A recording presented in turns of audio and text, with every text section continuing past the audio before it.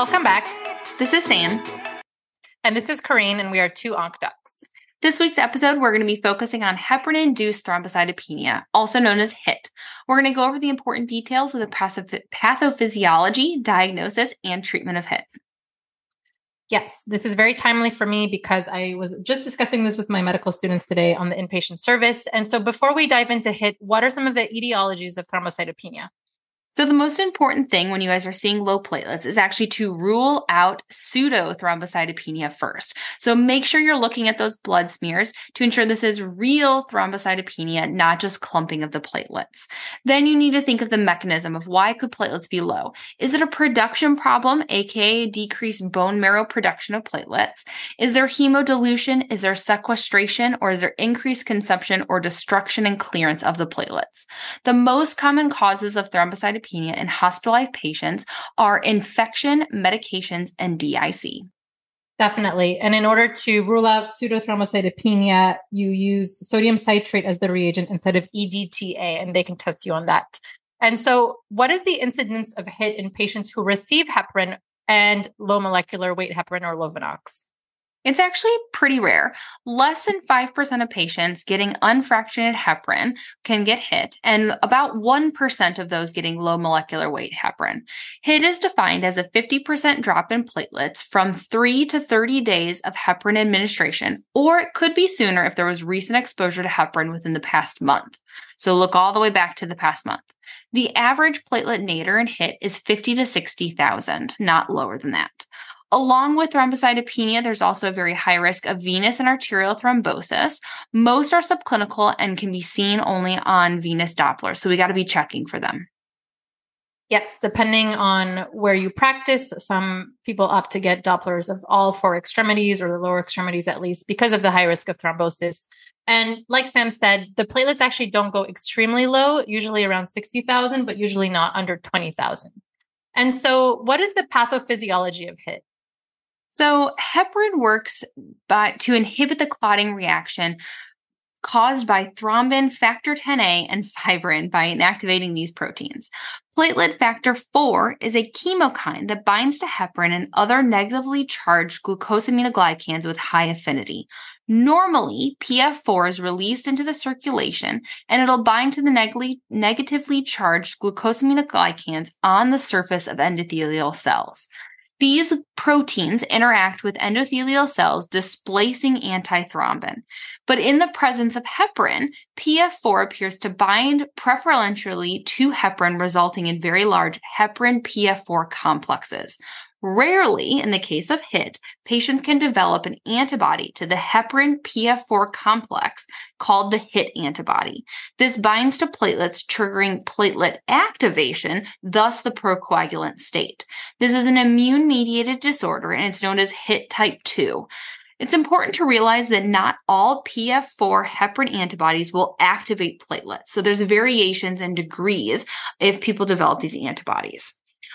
Of note, there's also something called HIT type 1. It's typically characterized by a lesser fall in platelets that occurs within the first 2 days of heparin use, and the platelet levels return to normal with continued heparin administration. We're not going to really talk about that. I don't think it's really testable. We're going to focus on the immune-mediated HIT.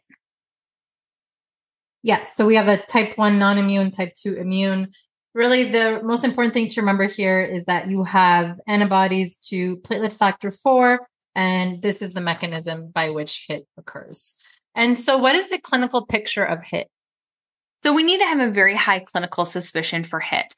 And the clinical criteria for the diagnosis includes one of the following: thrombocytopenia, thrombosis, necrotizing skin lesions at the injection site, acute anaphylactic reactions, plus the appropriate timing of the heparin exposure and absence of other causes. We've actually synthesized this into something called the 4 T's of HIT. The first one is that thrombocytopenia. You should see greater than 50% decrease and a nadir of greater than 20,000. That gets you 2 points. That's the most points. Whereas less than 30% decrease in a platelet nadir and less than 10,000 It gives you 0 points. The second T is timing. Clear onset between 5 to 10 days or less than 1 day if prior exposure to heparin within the last 30 days gets you 2 points, versus the onset being less than 4 days with no recent exposure gets you 0 points. The third T is thrombosis or other sequelae. So looking for new thrombosis, skin necrosis, or the acute systemic reactions to IV heparin, that gets you 2 additional points. The fourth T is looking for other causes of the thrombocytopenia. If there is none apparent, you get 2 points. You tally these up, and a score of 0 to 3 means that HIT is unlikely, versus a score greater than 4. You need to perform additional testing to confirm a high suspicion of HIT, and that will be looking at the antibodies as well as the serotonin release assay, or the SRA test, which I'll talk about next. Yes, definitely important to know that 4T score. You can look it up on MD Calc. And so if you have a consult for thrombocytopenia, first look through the chart, see if there's any exposure of heparin products. And then you can calculate the degree of thrombocytopenia, the timing of the platelet drop. Is it within 7 to 10 days? Or if they've been previously exposed within 30 days, any thrombotic events and any alternative causes. And so what tests are needed to confirm HIT? The tests needed to confirm HIT include positive platelet activation assay, positive ELISA, and so this is looking at the anti-PF4 heparin IgG. There's an interesting thing because the strength of the positivity of this assay provides some predictive information, and it's recorded as something called optical density, or OD. So if the OD is low, less than 0.4, the chance of an SRA being positive to confirm HIT is less than 1%.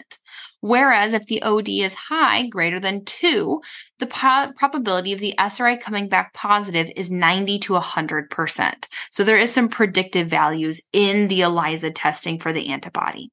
But the positive serotonin release assay using the patient's own serum is really what we go off of.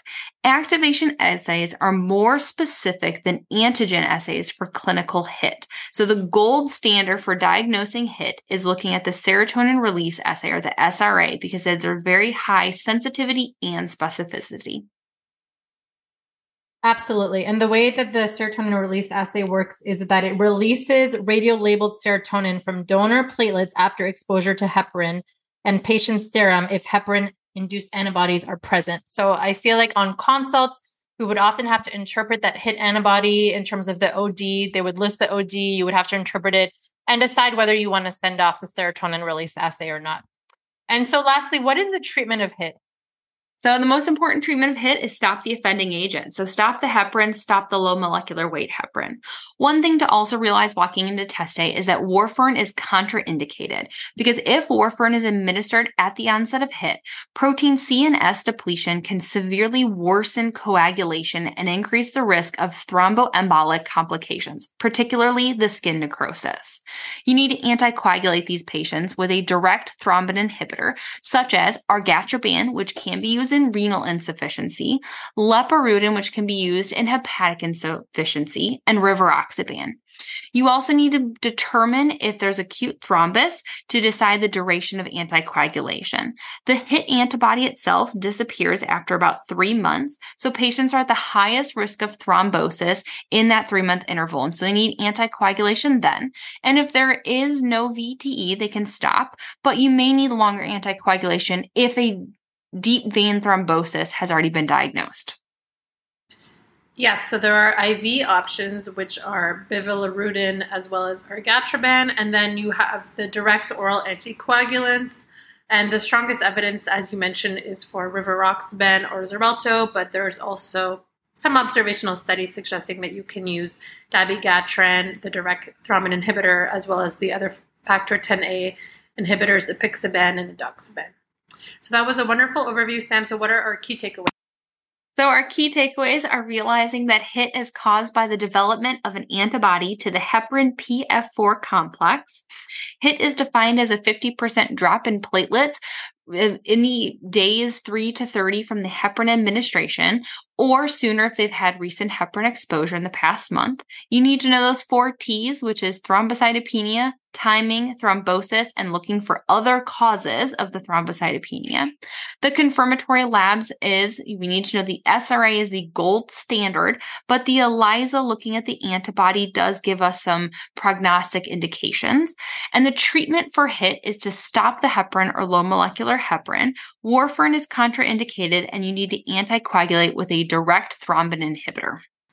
Absolutely. So as always, thank you for listening, and stay tuned next week for updates on our breast cancer episodes.